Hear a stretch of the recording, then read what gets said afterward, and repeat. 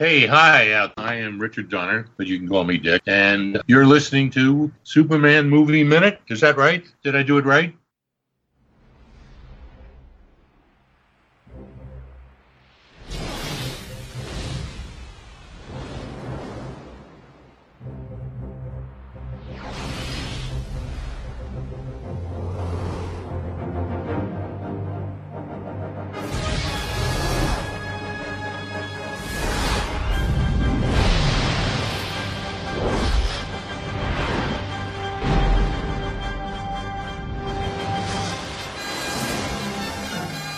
Hello and welcome to another exciting episode of Superman 3 Movie Minute, the show that scrutinizes, analyzes, and you'll believe a man can flies 1983's Superman 3, 5 minutes at a time. Proud member of the Fire and Water Podcast Network. I'm one of your hosts, Rob Kelly, and joining me, as always, on this journey through time and space is... Chris Franklin. Howdy, Chris.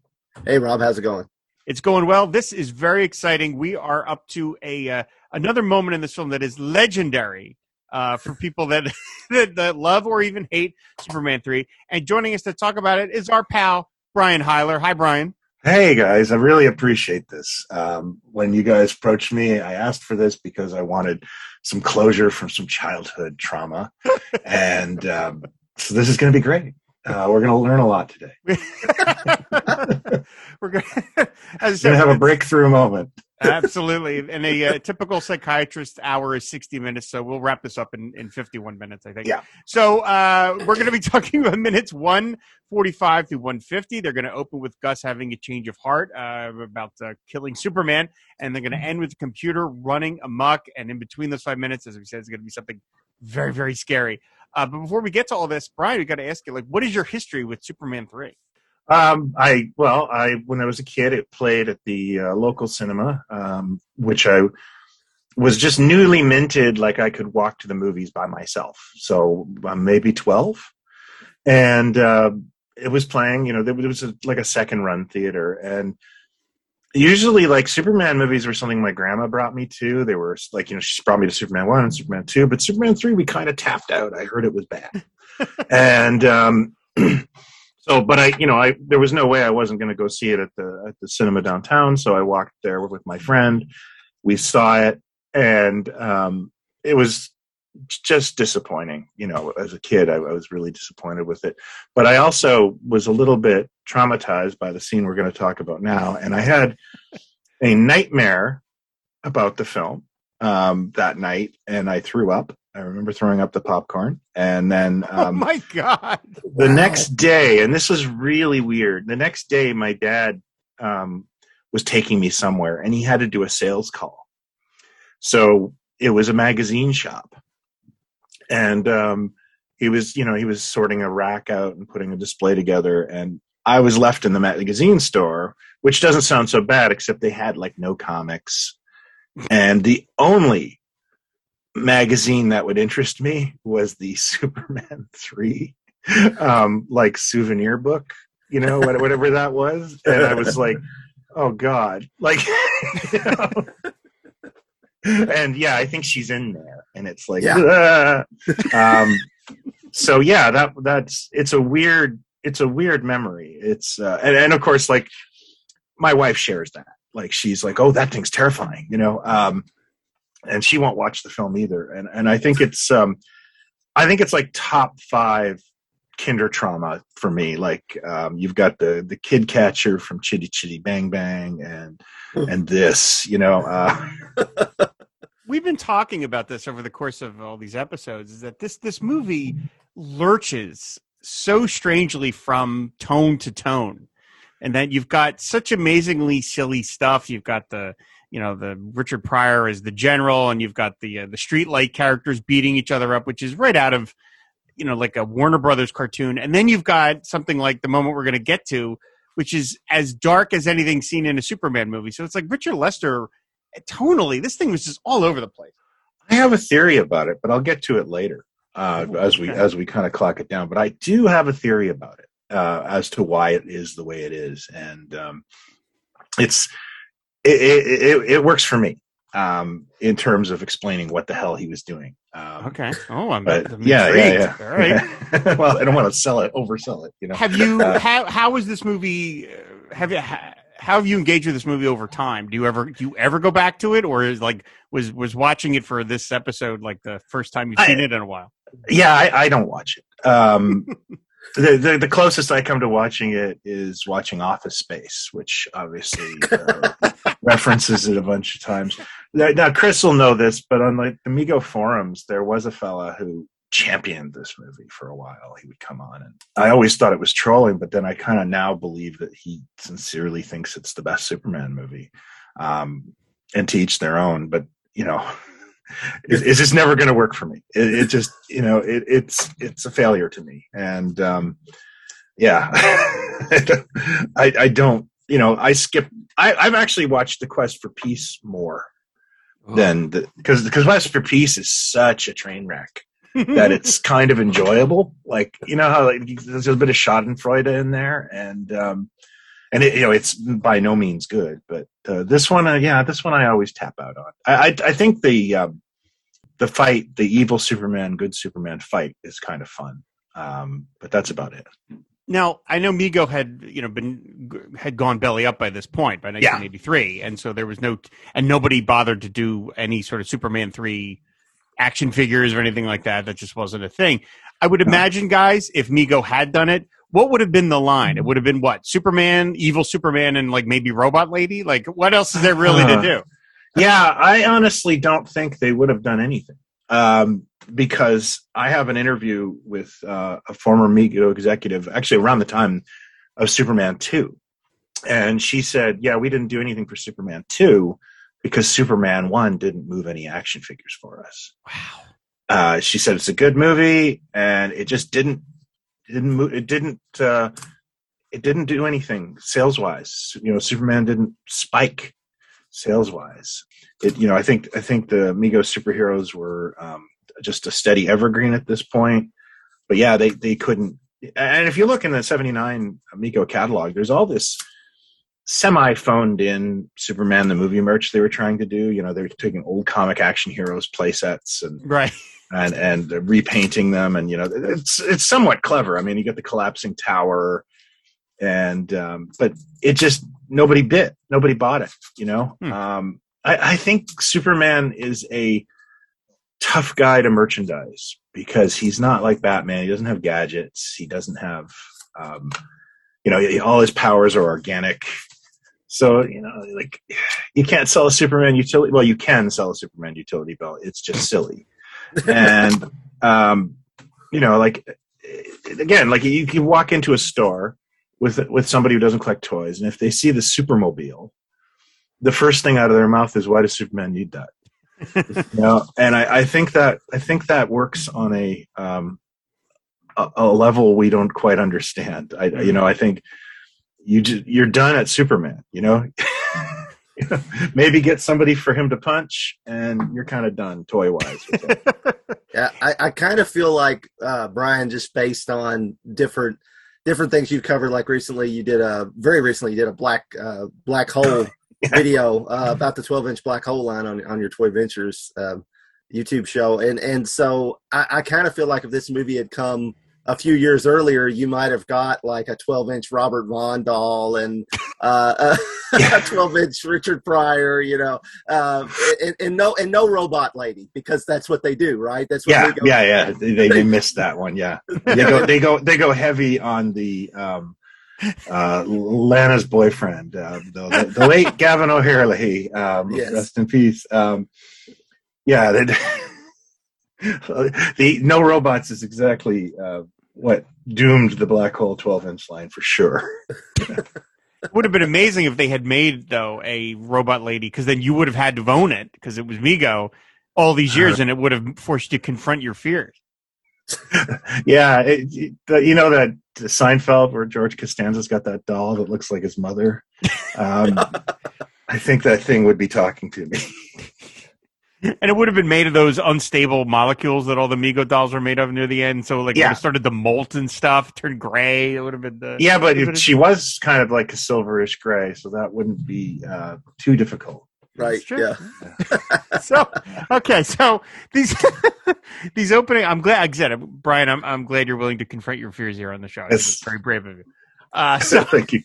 So these, as I said, these 5 minutes are going to open with Gus having had a change of heart in terms of killing Superman. Obviously this is a beat from the first film where Miss Tessmacher has the same realization. And I mean, I got to wonder, I mean, it always works having one of the villains realize that, oh, geez, I don't really want to kill the hero. But it's amazing what did you think was going to happen when you built a kryptonite ray into the computer? I mean, what else was it for? But I mean, it works no matter what kind of movie it is.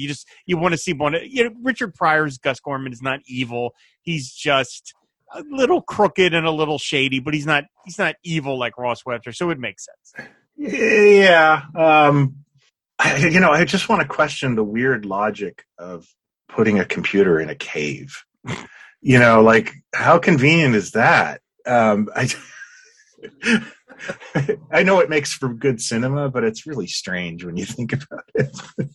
That you have to balloon down to in these like bats that we talked about last time. Yeah. Oh yeah. Okay. I didn't know if you guys. This is location guy, and I found that I was rewatching that. I was like, that's so dumb. It's like Gilligan's Island logic. And then, but yeah, what I noticed in this first scene is Richard Pryor's mugging is really unbearable. Like he's theater acting with his Gus there. Like it's he's supposed to be. I guess this is supposed to be the conflict in Gus watching Superman die. So Richard Pryor's like squirming and act. And it's like ugh, not a great opener for me. I also noticed he's playing for the back row there. That's yeah. I also noticed too, in these movies that take place at a certain time, is that like this computer that they've built is this massively complicated thing. It's going to become sentient in a moment, but yet when it has to be thwarted, it can be defeated by getting out a screwdriver. Yes, turning some screws. Tiny screw because people don't understand computers. Yeah. It's 1983. We can, do this. Yeah, I noticed that too. They still think that computers are run with flanges and resistors. I mean, I could pull the back of my my Mac here off with the screwdriver and then do what? Yeah. I mean, it's all microchips. There's no screws for me to turn, but the 1983 computers to most people were still kind of a new thing. And so people thought of it as just like a giant machine, like it's a car. And it's like, well, no, a screwdriver's not going to do anything for it. But somehow, with the turn of simply one screw, Gus manages to turn the whole thing off. You have to give them some credit that it's not a giant switch or a valve of some kind. Like just a few years earlier, if you watch anything with computers in it, they're always that same row of blinky light machine. Like, I can't tell you how many times I've seen the one prop. Logan's Run, Man Called Sloan, Fantasy Island. Like, it's always this one computer that I think they used for about 20 years in film. So, we're getting a little variety with the screw. Yeah, and it's a red-headed screw sticking in the middle with no other, this apparatus with nothing else there. Very super convenient, like, unscrew this and it will stop, It's the MacGuffin screw. It is, exactly, yeah. No defense in front of it, nothing. You can just pull the panel off and turn the screw. So then Gus swallows it because Ross Webster comes down and he's like, give me that thing. And then, they have the worst fight ever. Oh, it is you talk about Gilligan's Island. Yeah. It is like, really silly. Yeah. Where Ross is trying to pry it out of Gus's mouth and Richard Pryor is doing these hand permutations, like it is. Yeah. He's biting his thumb. Yeah, pardon me. And it removes the drama from Superman dying. Mm-hmm. You know what I mean? Like you sit there and go, like, oh, I guess we shouldn't take Superman's, crisis too seriously. These guys are, are fighting like Skipper and Gilligan, and it really is. Like you said, tonally, it's very odd. Yeah. But then all of a sudden the machine suddenly turns back on, and we see the computer panel start to smoke, and there again sparks fly out because again old-timey computer sparks fly out of it. Oh yeah, really bad explosions, like those superimposed sparky explosions. I love them. Yeah, they're not there. They're not actual practical effects. I noticed that. They're transparent too. Like they're, you know. And what I love about it is it kind of reminds me of like a 1950s movie at that point. You know, the computer and all the lightning stealing the electricity, and that kind of reminds me of movies like, you know, Gog or Colossus, the Forbin Project, which isn't a 50s movie, but it's like an early 70s movie, which is much less silly. I like that movie. I actually really like that movie. It's a slow movie, but it's interesting. At least it has, you know, it's kind of scary. Congratulations, Brian! You got A Man Called Sloan and Colossus: The Forbidden Project mentioned in the single That's episode. What I do, Superman sir. Movie Minute. That's amazing. That's Brian's brand, man. Yeah, exactly. That's what you get Brian Heiler for. I mean, that's what you're doing. It's, you know. So the computer starts to suck all the electricity out of the world, and we see all these shots of the powers going on. I can't help but think it's, you know, a little reminiscent of the actual power outage that took place in New York. While they were filming Superman in 1970. That's right. Yeah. There's that great story in the commentary track where they talk about that Tom Mankiewicz told that the guy, they needed one more. Richard Donner asked for one more light. He just needed like a little more, and they were like, "What do we do?" And somebody said, "Look, we have every generator going." And then someone else on the crew said, "Well, you know what we do when we need a little more juice? We steal it from the city." And they pulled open a panel of some light post and stuck a thing in there. And then right after, all the power went out across New York City. And they said that guy for years after was like, "I'm sorry I caused the blackout." And they were like, it wasn't you. And he's like, "Well, I don't know." So, and you know, this whole sequence of the electricity makes me think of a phrase that's used on the JLU-cast all the time, Chris. Electricity is evil. It is evil. It is. Yeah, most definitely. Yeah, I mean, you know, we see the computer reaching out to those giant like transformers, and those things used to scare me as a kid. I used to, when we would drive past them, I'd think, "Oh God, those things are scary." And now that so this movie, like, okay, now they are scary because he's literally like, you know, there's all this electricity flying out of them and everything. So that was a earlier childhood trauma. I got over it by the time this movie had come out, but when I was a little fella, they bothered me. So I understand. So we get the shot of a New York Metropolis subway car, and we see Lana and Ricky are there. They've made their way to Metropolis by now, and there's a woman reading a Daily Planet, and it says, "Superman, super again." Thank you for bringing that up. That is the greatest. I guess with Lois on vacation and Clark otherwise busy, that they have like the B team writing the headlines, because that Jimmy is some lazy headline writing. Yeah. Jimmy. Yeah, what a busy news day. Yeah. Everything okay. Yeah. Yeah. Things are back to normal. I was like, wow, really? You guys couldn't come up with a better headline than that? And maybe that's why the Daily Planet had to defend that takeover in Superman 4. I don't know. Yeah. But Did you notice, Rob, real quick, did you notice that Lana and Ricky seem to have the same outfits on they had when Ricky was yelling, "You'll be great again, Yes, Superman"? I did. They have not changed clothes in their trip from wherever I guess Kansas. Is Metropolis officially in Kansas in these movies? Smallville is. I don't know where Metropolis is. Exactly. I always thought Metropolis was an avatar for like Chicago, but I could be wrong. Just because it would be closer to Kansas, wouldn't it? It would be, but I mean, we see that it's got the Statue of Liberty, so I mean, it's got to be New York. That's right. They do say Kansas with Smallville. So yeah, they've made that trip pretty quickly, and they have not either changed clothes or they've changed clothes several times, and now they're back to those same outfits. Maybe they pair their outfits on different days. You know, like Ricky, you wear that, and I wear that, or something. Yeah.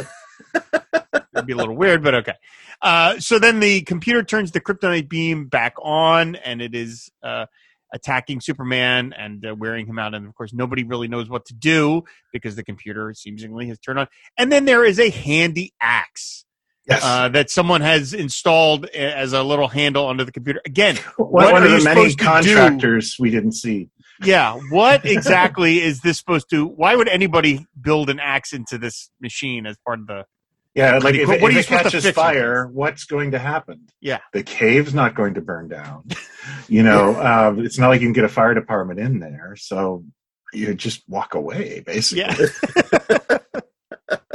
Yeah, I think if an extinguisher was near the axe, it may have softened the blow a little bit of how out of place that axe is. I mean, it still wouldn't make any sense, but at least you'd be like, oh, fire extinguisher, fire axe. Okay, Yeah, right. Yeah. It's just it's an axe heading there. So then Gus strikes the cannon, the sort of ray cannon with the axe, and he destroys it. That finally turns the beam off, and Superman is again slowly recovering. These movies really, these movies really love to like put Superman down and let someone else rescue him. Now that I've seen it for like the third time, it's a little like, can't Superman rescue himself? I think that's the Superman paradox, right? Like, what do we do with this guy? He's so powerful. So they need to do this thing, and it's I wouldn't call it lazy, but it is a bit like, I wish they would give him a crisis of conscience or something, as opposed to having him, fail and be saved all the time. Yeah, I mean, it's kind of back to you were talking about our not to keep plugging JLU cast, but that's what Cindy and I had so much trouble, and everybody does in the first season of Justice League, is to show how big a threat was. Oh, let's just knock Superman down. Yeah. And have him grunt and everything. And I heard it's not, of course, Superman, George Newbern was Superman on Justice League, but there's an interesting little bit that came out this week, like an old interview with Dana Delaney, where she said when her and Tim Daly were recording the animated series, they had him grunt and groan so many times that she got to laughing because it sounded like Superman was on the toilet. But I think it's funny that, you guys were talking about how over the top the Gilligan's Island match between Skipper and between Ross and Gus was, because Christopher Reeve is still acting as if he's in a Superman movie. Oh, yes. Totally. Yeah, I mean, when the beam goes off, he's like, he gives this great, like, oh my God, that just about killed me. That look on his face, and he's breathing shallow, and he's really selling how painful that was and how close he came to dying.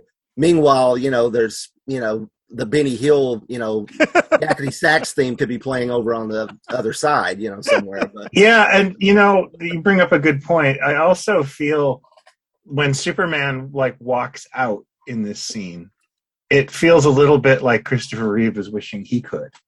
Like there's an authentic feel to that. Like, it looks like Superman's pissed, Yeah, and there's probably a little bit. I don't think there's a lot of method acting there. I think that he might be a bit concerned at this point. That might be one reason why he said, "This is it." I'm not. At this point, he said, "This is my last Superman movie," and of course, it wasn't. But at this point, he said it was. So yeah, this might be one reason. Yeah, he's definitely. It's kind of interesting. He cuts that look, and also the fact that he flies, he leaves, is very similar to what happened in Superman 2. With those kids, Superman didn't do nothing. Yeah. So. It's an interesting scene for that, just that alone. Chris, what you said reminds me of when we did our first episode and we dreamcasted Brainiac and Mr. Mxyzptlk. If they had been in this movie, Benny Hill as the Toy Man. Oh, that's perfect. That's perfect casting. Yes, it is. Yeah. now I kind of want to see it. That brings it back to Chitty Chitty Bang Bang. That does. I'm not a big Benny Hill fan, but that would have been really funny to see that. Just go all the way with it. I mean, just completely lean into this kid. So anyway, the computer blasts Gus and takes him, lifts him up into the air there and blasts him up against the cave wall. How he manages to even survive that, I don't know, because he's just a regular guy. I would imagine a blast of energy lifting you several feet in the air and then slamming you into the rough cliff, the side of a cliff, and then not a cliff, but of a cave, and then falling would be incredibly painful, and you'd probably break a couple of bones at least. But of course, these are this movie. Movie people are made of a different substance. Absolutely. Yeah, so then they're Superman part flubber. Yeah. So then Superman gets up and walks out of the cave, and then Lorelai and Vera are kind of like admonishing him, and he does that look. He does that great look that you just mentioned, Christopher. He's just like, "Yeah, I've had enough of this." Yeah. Tell Ilya to come to my trailer. So yeah, he's just like, all right. So then the computer starts to spark, and everything is going a little kerflooey. Ross Webster is wondering what is all happening. They all manage Lorelai manages to get out, and then Vera, just a little too slow, and gets grabbed by this beam and sucked into the wall of the computer. And here we are. Yeah. Arguably maybe the most famous sequence of the movie, if not, and maybe the Superman versus Superman is more famous, but certainly the most infamous scene. Yeah. Where we see, first of all, it starts to close in on her, which is terrifying. I mean, really terrifying. And then it does a whole Borg thing where it transforms her, and it is genuinely, to this day, upsetting to watch. Yeah, I wonder what Gus was thinking when he built that. Seems a little rude. It is what I would describe, if you're a kid, kind of pants-wettingly scary. It is, and I feel, and this is after much reflection, that it's meant to be comedic. It's meant to be silly, and it just did a 180 and flipped into terrifying. Because of the tone of this film is so many jokes don't land in this film. And there's always kind of, humor can go dark sometimes, and I really do think that she was meant to look a little silly, with her hair up like that and the whole thing. And I think it's the eyes that really, that are really what clinch it as being as scary. But she's got that weird robotic walk. Like, why did she forget how to walk? And I don't think this was meant to be a scary scene. I think it was meant to be, you were supposed to laugh at her, and total joke did not land. That's interesting. I've never thought of that before, but I can see it. And I could also see the effects guys, like, kind of maybe slightly rebelling and being like, oh, no, we've got to, we've got to go. This is a good chance for us to do something really cool. Yeah. And cause FX guys are like that, they want, oh yeah, you want this? I'm going to give you this, so I kind of wonder if that didn't have something to do with it. And I think you're right. The giant close up of her eyes, it takes up the whole screen. And if you're sitting in a movie theater, you see these giant silver eyes open, and there's all these wires and circuits around her eye, around her eyes, and the eyes themselves. It's like, suddenly they're, she's crossed the Great Barrier in the Where No Man Has Gone Before episode of Star Trek, and she's Gary Mitchell,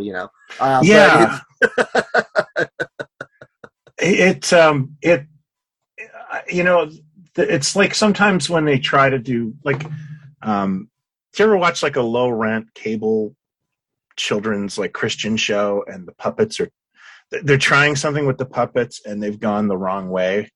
Yes. And the puppets are terrifying. I just find there's this fork in the road between cute and scary.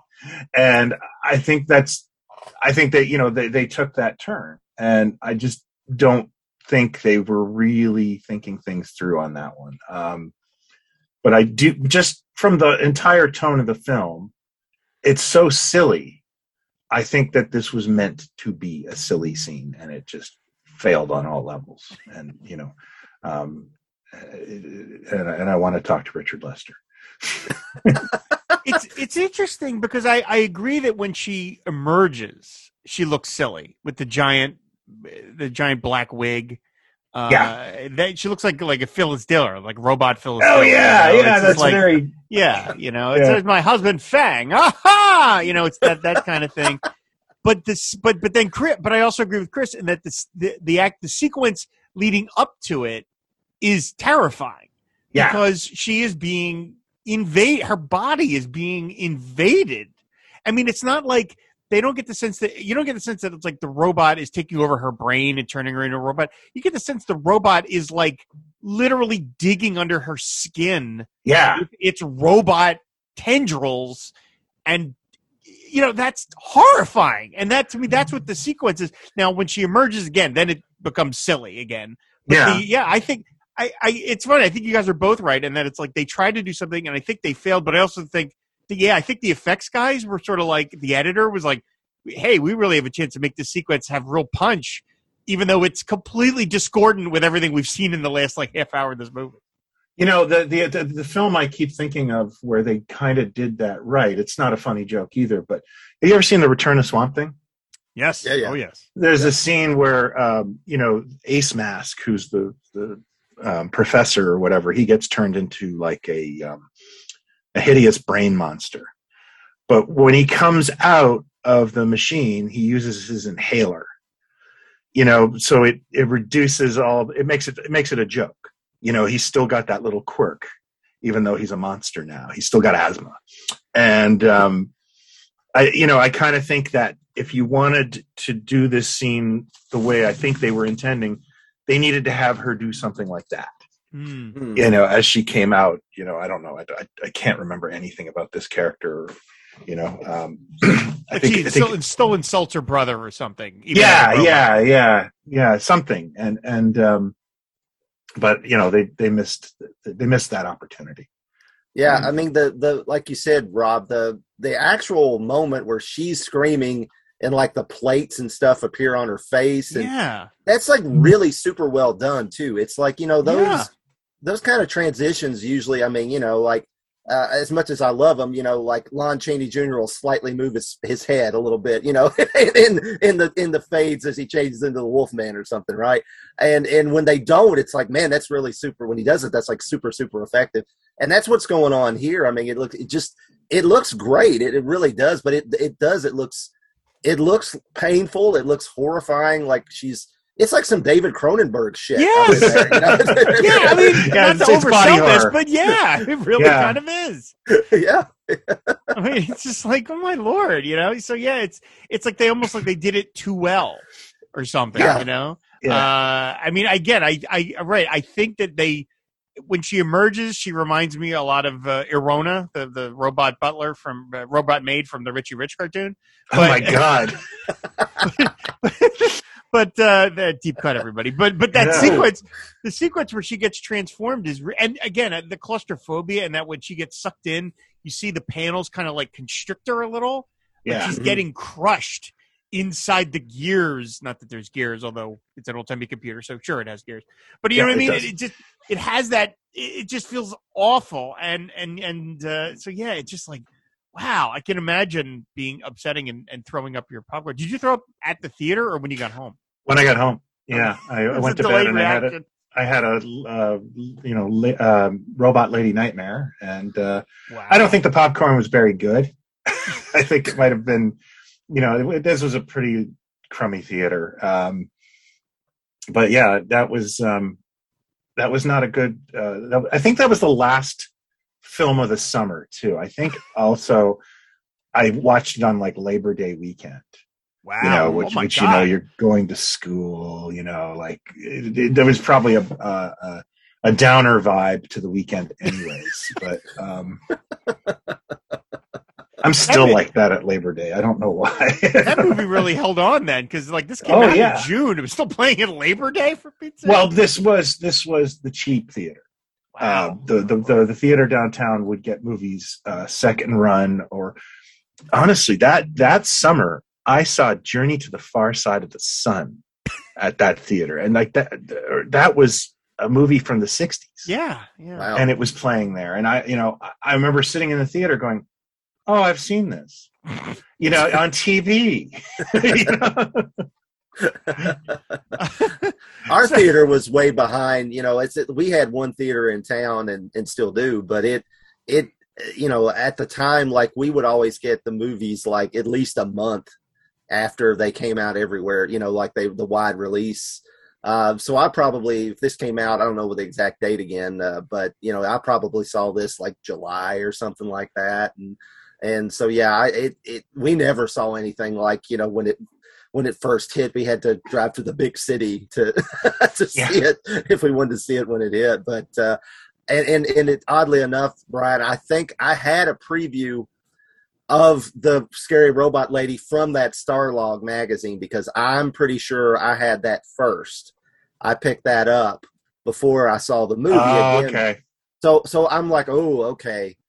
What is that? And I should have got that out and looked at it, because I have a nice copy Rob sent me, but I should have looked at it and to see. But I think there's like one image of her like pointing her finger right before she's going to zap somebody. So I'm like, okay, what is that? There's some scary robot person in this film. And so when she got pulled in the computer, I think I remember thinking, oh, okay, this is where this comes from. But at the same time, it didn't make it any less horrifying. I was kind of scared of that image in the book. And I was kind of waiting for it to show up, and here she was. So, oh man. I also remembered just now that the only merchandise I ever saw for Superman 3 other than that magazine was in Canada, at least. Post Cereals did a promo with it. And you got stickers. You got like window cling stickers.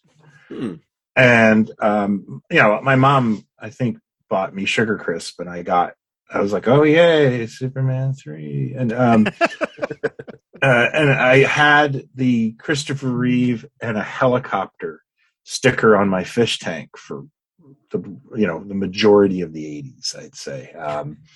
And I to the point where I'd kind of forgotten where they came from. But I just kind of remembered that. Did it have any Superman 3 like trade dress on it, or was just Superman and the helicopter? It was just a Superman and the helicopter, but that was that was it. It's sort of like a Wrath of Khan. There was like no Star Trek merchandise out there, and there was no nothing. And I'm just looking now. I was just trying to see. I guess Nabisco did it in the States too. They did trading cards. And Richard Pryor is noticeably absent from the. It's the Superman 3 poster, but Richard Pryor has been airbrushed out. Oh wow! Yeah, what? Yeah. It's the same poster though. It looks like it. What the hell is Superman doing there? Holding no one. Yeah, it basically. Yeah, his arm is up, and they've put the trading cards over to. But yeah, the Richard Pryor is not present. That's really interesting. That's very strange. Oh Lord. Okay, well, I have another rabbit hole for you to go down, Brian, for another episode of Pod Stallion. Yeah. So, and this is something Chris and I have been hitting on like every third episode of the show. But like we know that they wanted to initially do Brainiac, and then they didn't. And then there were so many opportunities to seed a Brainiac story if they wanted to. And I think here they could have turned maybe not Vera, or it could have been Vera. They could have had the robot, the computer turn this person into a robot hybrid person, and then blow them up, and then be like, oh, you know what? At the end of the film, they're still alive. Bang! That's your next villain for Superman 4 if we ever do it. Like there were so many chances to hand off to Brainiac, and the movie just keeps not doing it. Yeah. Amazing. Yeah, they never get to the fireworks factory. So Robot Vera blasts Lorelei with her finger laser. Again, these movies love finger lasers. They do. And there is this moment here where, and this is something that movies, once digital effects came in full time, we'll never see again, but you see it in every movie before that. When an actor is lifted off the floor in a movie, they sway a little They rock back and forth because the guide wires they're on is lifting them up, but you can't yank the actor straight back because it'll hurt them. So you have to lift them for just a half beat and then pull them. And in every single character, Zod, Ursa, Non, Lorelei, Gus Gorman a second ago, you just see them rock a little bit. And to me, it is the indication of a movie of a certain era, because now we don't see that. Now characters, it's all computers. They get just blasted into oblivion. But I find it charming to just see the actor go, whoa, just get balanced a little bit as they get yanked off screen. I recently saw an episode of Bewitched on YouTube where Paul Lynde is Uncle Arthur, I guess, and he's playing Superman. He's wearing a Superman suit and he's flying around the neighborhood. It's all practical, of course, and it really looks good. Yeah, it's surprisingly well done. You can tell that he's hanging. He's not flying, but it's still kind of like, oh yeah, there's a charm to this. It's well done, and I miss that. Yeah, that little clip of Bewitched had better flying effects than all of the Adventures of Superman TV show.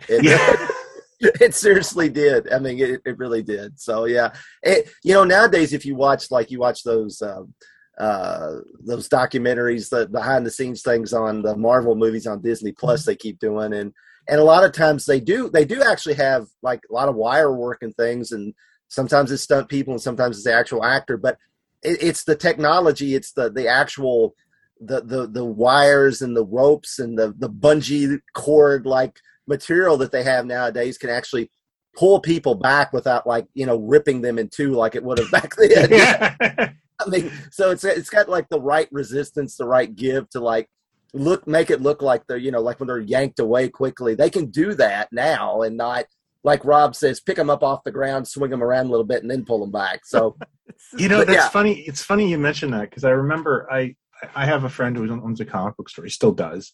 But I mean, like when I was a kid, I used to go in there. And I remember he didn't like superhero movies. And I found that surprising. And he said to me, he cited Superman 2, and he goes, whenever they punch somebody, there's a delay. Just a tiny delay before the person actually feels the impact. And he goes, and it just ruins the illusion for me. And that bothered me after that. I hated that he mentioned that to me. These movies were all cut, at a more leisurely pace. Nowadays everything's so rapid fire. Yeah, that kind of. I mean, and honestly, it does give every blow more impact because they don't. They cut, everything's cut within an inch of its life. So it makes it seem more sudden and honestly more violent. So that's kind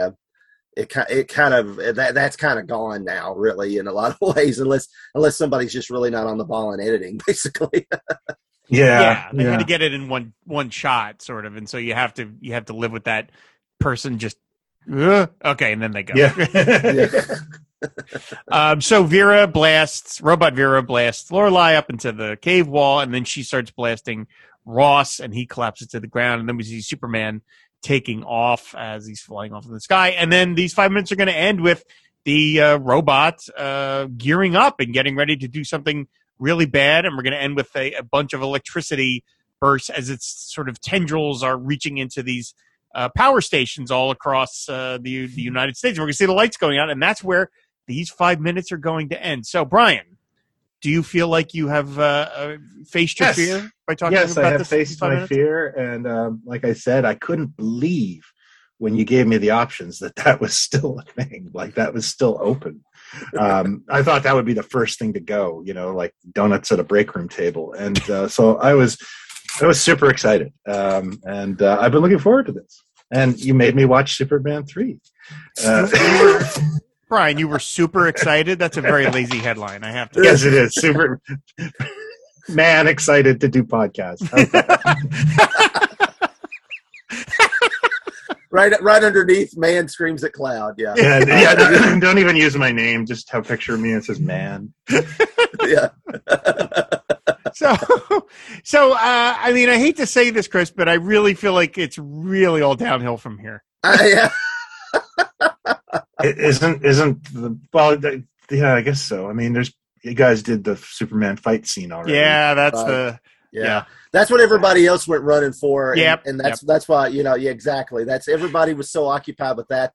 And Brian's like, oh yeah, I get this. Yeah, I would be very boring in that sense. I wouldn't be a good guest for that scene because oh wow, he punched him. I don't have anything to say about that scene.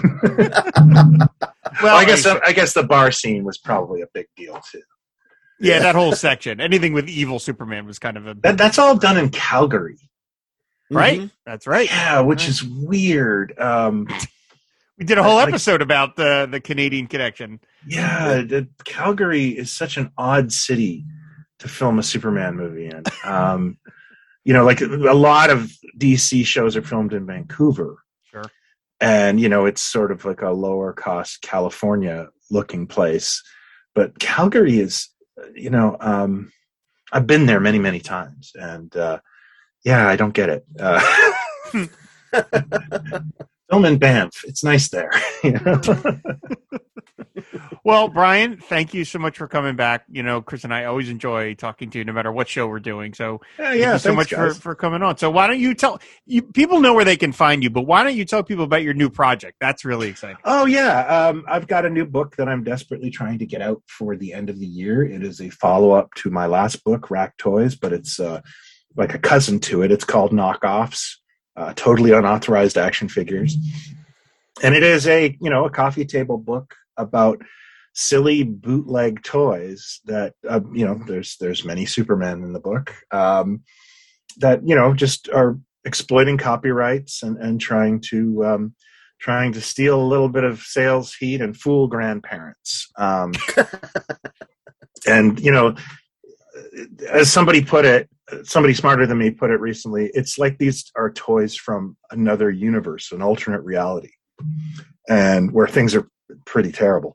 And there's a joy to these. And I got to tell you, the folks, I don't have enough of a collection to put a book together myself. So I reached out to some people who have fantastic, smashing collections. And God, I've never been. This was a great project to renew my faith in humanity. I've never had something be so embraced by people. They just gave and gave. It's crazy, one night I was I don't know what, I was watching a movie in my office or what, and I could hear my Facebook Messenger just going off and off and off, that ding, ding, ding, ding. And I kept thinking, what is that? And it was some guy I didn't know. And he had sent me 500 photos. Oh my gosh. And it was take whatever you need. And it's holy cow, it was overwhelming. And it was thank you, stranger. And, that's what I've been dealing with. And it's just so darn nice. And I'm glad I did this. So that should be coming out in December, I'm hoping, if paper is available. It's been 14-hour days for the last month, but I have a smile on my face the entire time. So the information on that book is available at plaidstallions.com. Well, thank you for taking an hour away from your book to do that. Actually, secretly, I was doing some layouts while we were talking. I will tell you this story. Here's the perfect chance to tell you this, Brian. Was a couple of weeks ago? There's a retro toy store in our neighborhood, a couple towns away, and I was out with my fiance and then our two friends who were visiting, and we went over there and we were just looking at toys and whatever, and just rummaging through different things, and they had a copy of your Rack Toys book. Cool. And I pulled it off the shelf and I went over to them and I showed them, and I immediately flipped to the page that was the Aquaman scuba gear thing that I sent you. Yeah. is in that book. And then I showed them that. I said, I sent this. I said, this guy's a friend of mine. I sent him this. And then I flipped to the indicia and in the list of thanks, and there I mentioned. Yeah. And it was like, it was so cool to impress the straights, as it were. Because, you know what I mean? It's like, these are not people that generally live in that world exactly. And here I am mentioned in a book on sale at a store they're in, and they were just duly impressed. So thank you very much for that. Oh, thanks, Ed. That's great to hear. I had that moment once years ago. I took my son to a toy show, and this guy came to my table, and he recognized all the rack toys and stuff I was selling, and just went, "I love your blog. I love it." And in front of my son, and my son, he's probably like 8. He's like, "You're embarrassing my father right now." And it was such a nice, it was such a validating moment. You know what I mean? So I love stuff like that, you know. And it's cool that you saw the book in the wild. I don't. So yeah, I spotted him off the shelf. I was like, "Whoa, there it is!" So, and regarding your new book, I think I feel safe in speaking for Chris and saying we both cannot wait to get this book. Oh, I'm glad to hear it. Yeah, it is so fun. You know, I can show it to, as you said, straights. I've shown it to a couple of people that don't collect toys, and they start laughing when they go through it. So I know I'm on to something with it. You know, if it can appeal to people who have no interest in toys. Chris, do you have a favorite toy bootleg? Do you have one in your collection?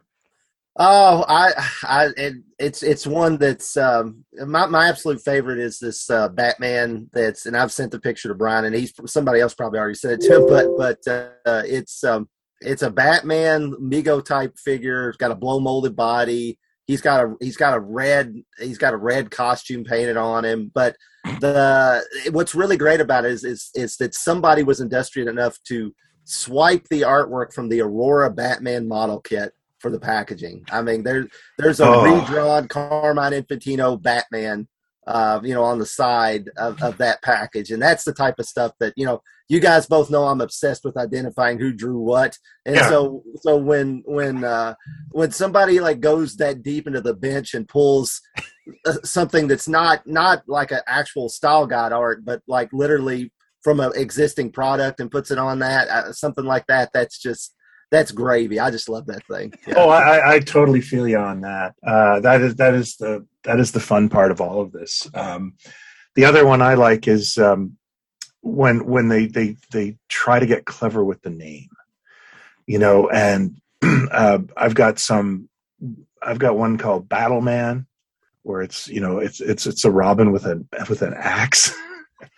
And I've got one called Supper Warrior, which what? I think they were going for super.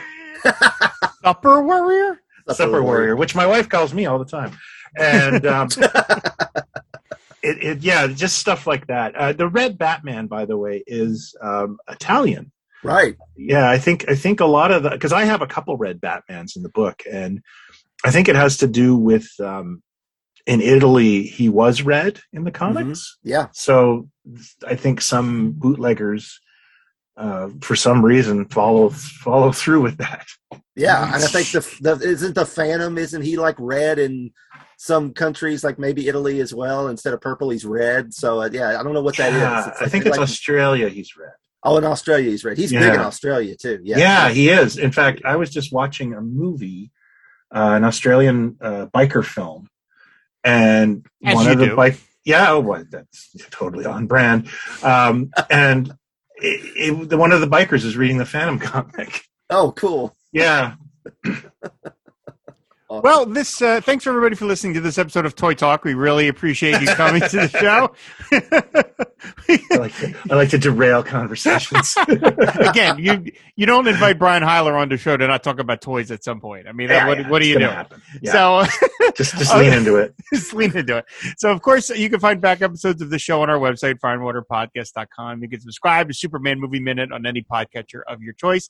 We're always talking the Superman movies over on Twitter at Superman Movement. We have to thank Alex Robinson and Pete the Retailer from Star Wars Minute for being so generous with the allowing us to borrow the movie by minutes format.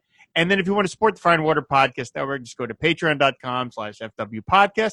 And there you can unlock various rewards, one of which is to be name checked on a show of your choice. So big thanks to Superman's pal, Henry Bernstein, for his support of Superman Movie Minute. Thanks, Henry. Yes, thanks, Henry. And this episode's longer than 20 minutes, so there you go. Yeah, there you go. There you go, Henry. So come back next time, everybody, as the adventure continues with Superman 3 Movie Minute.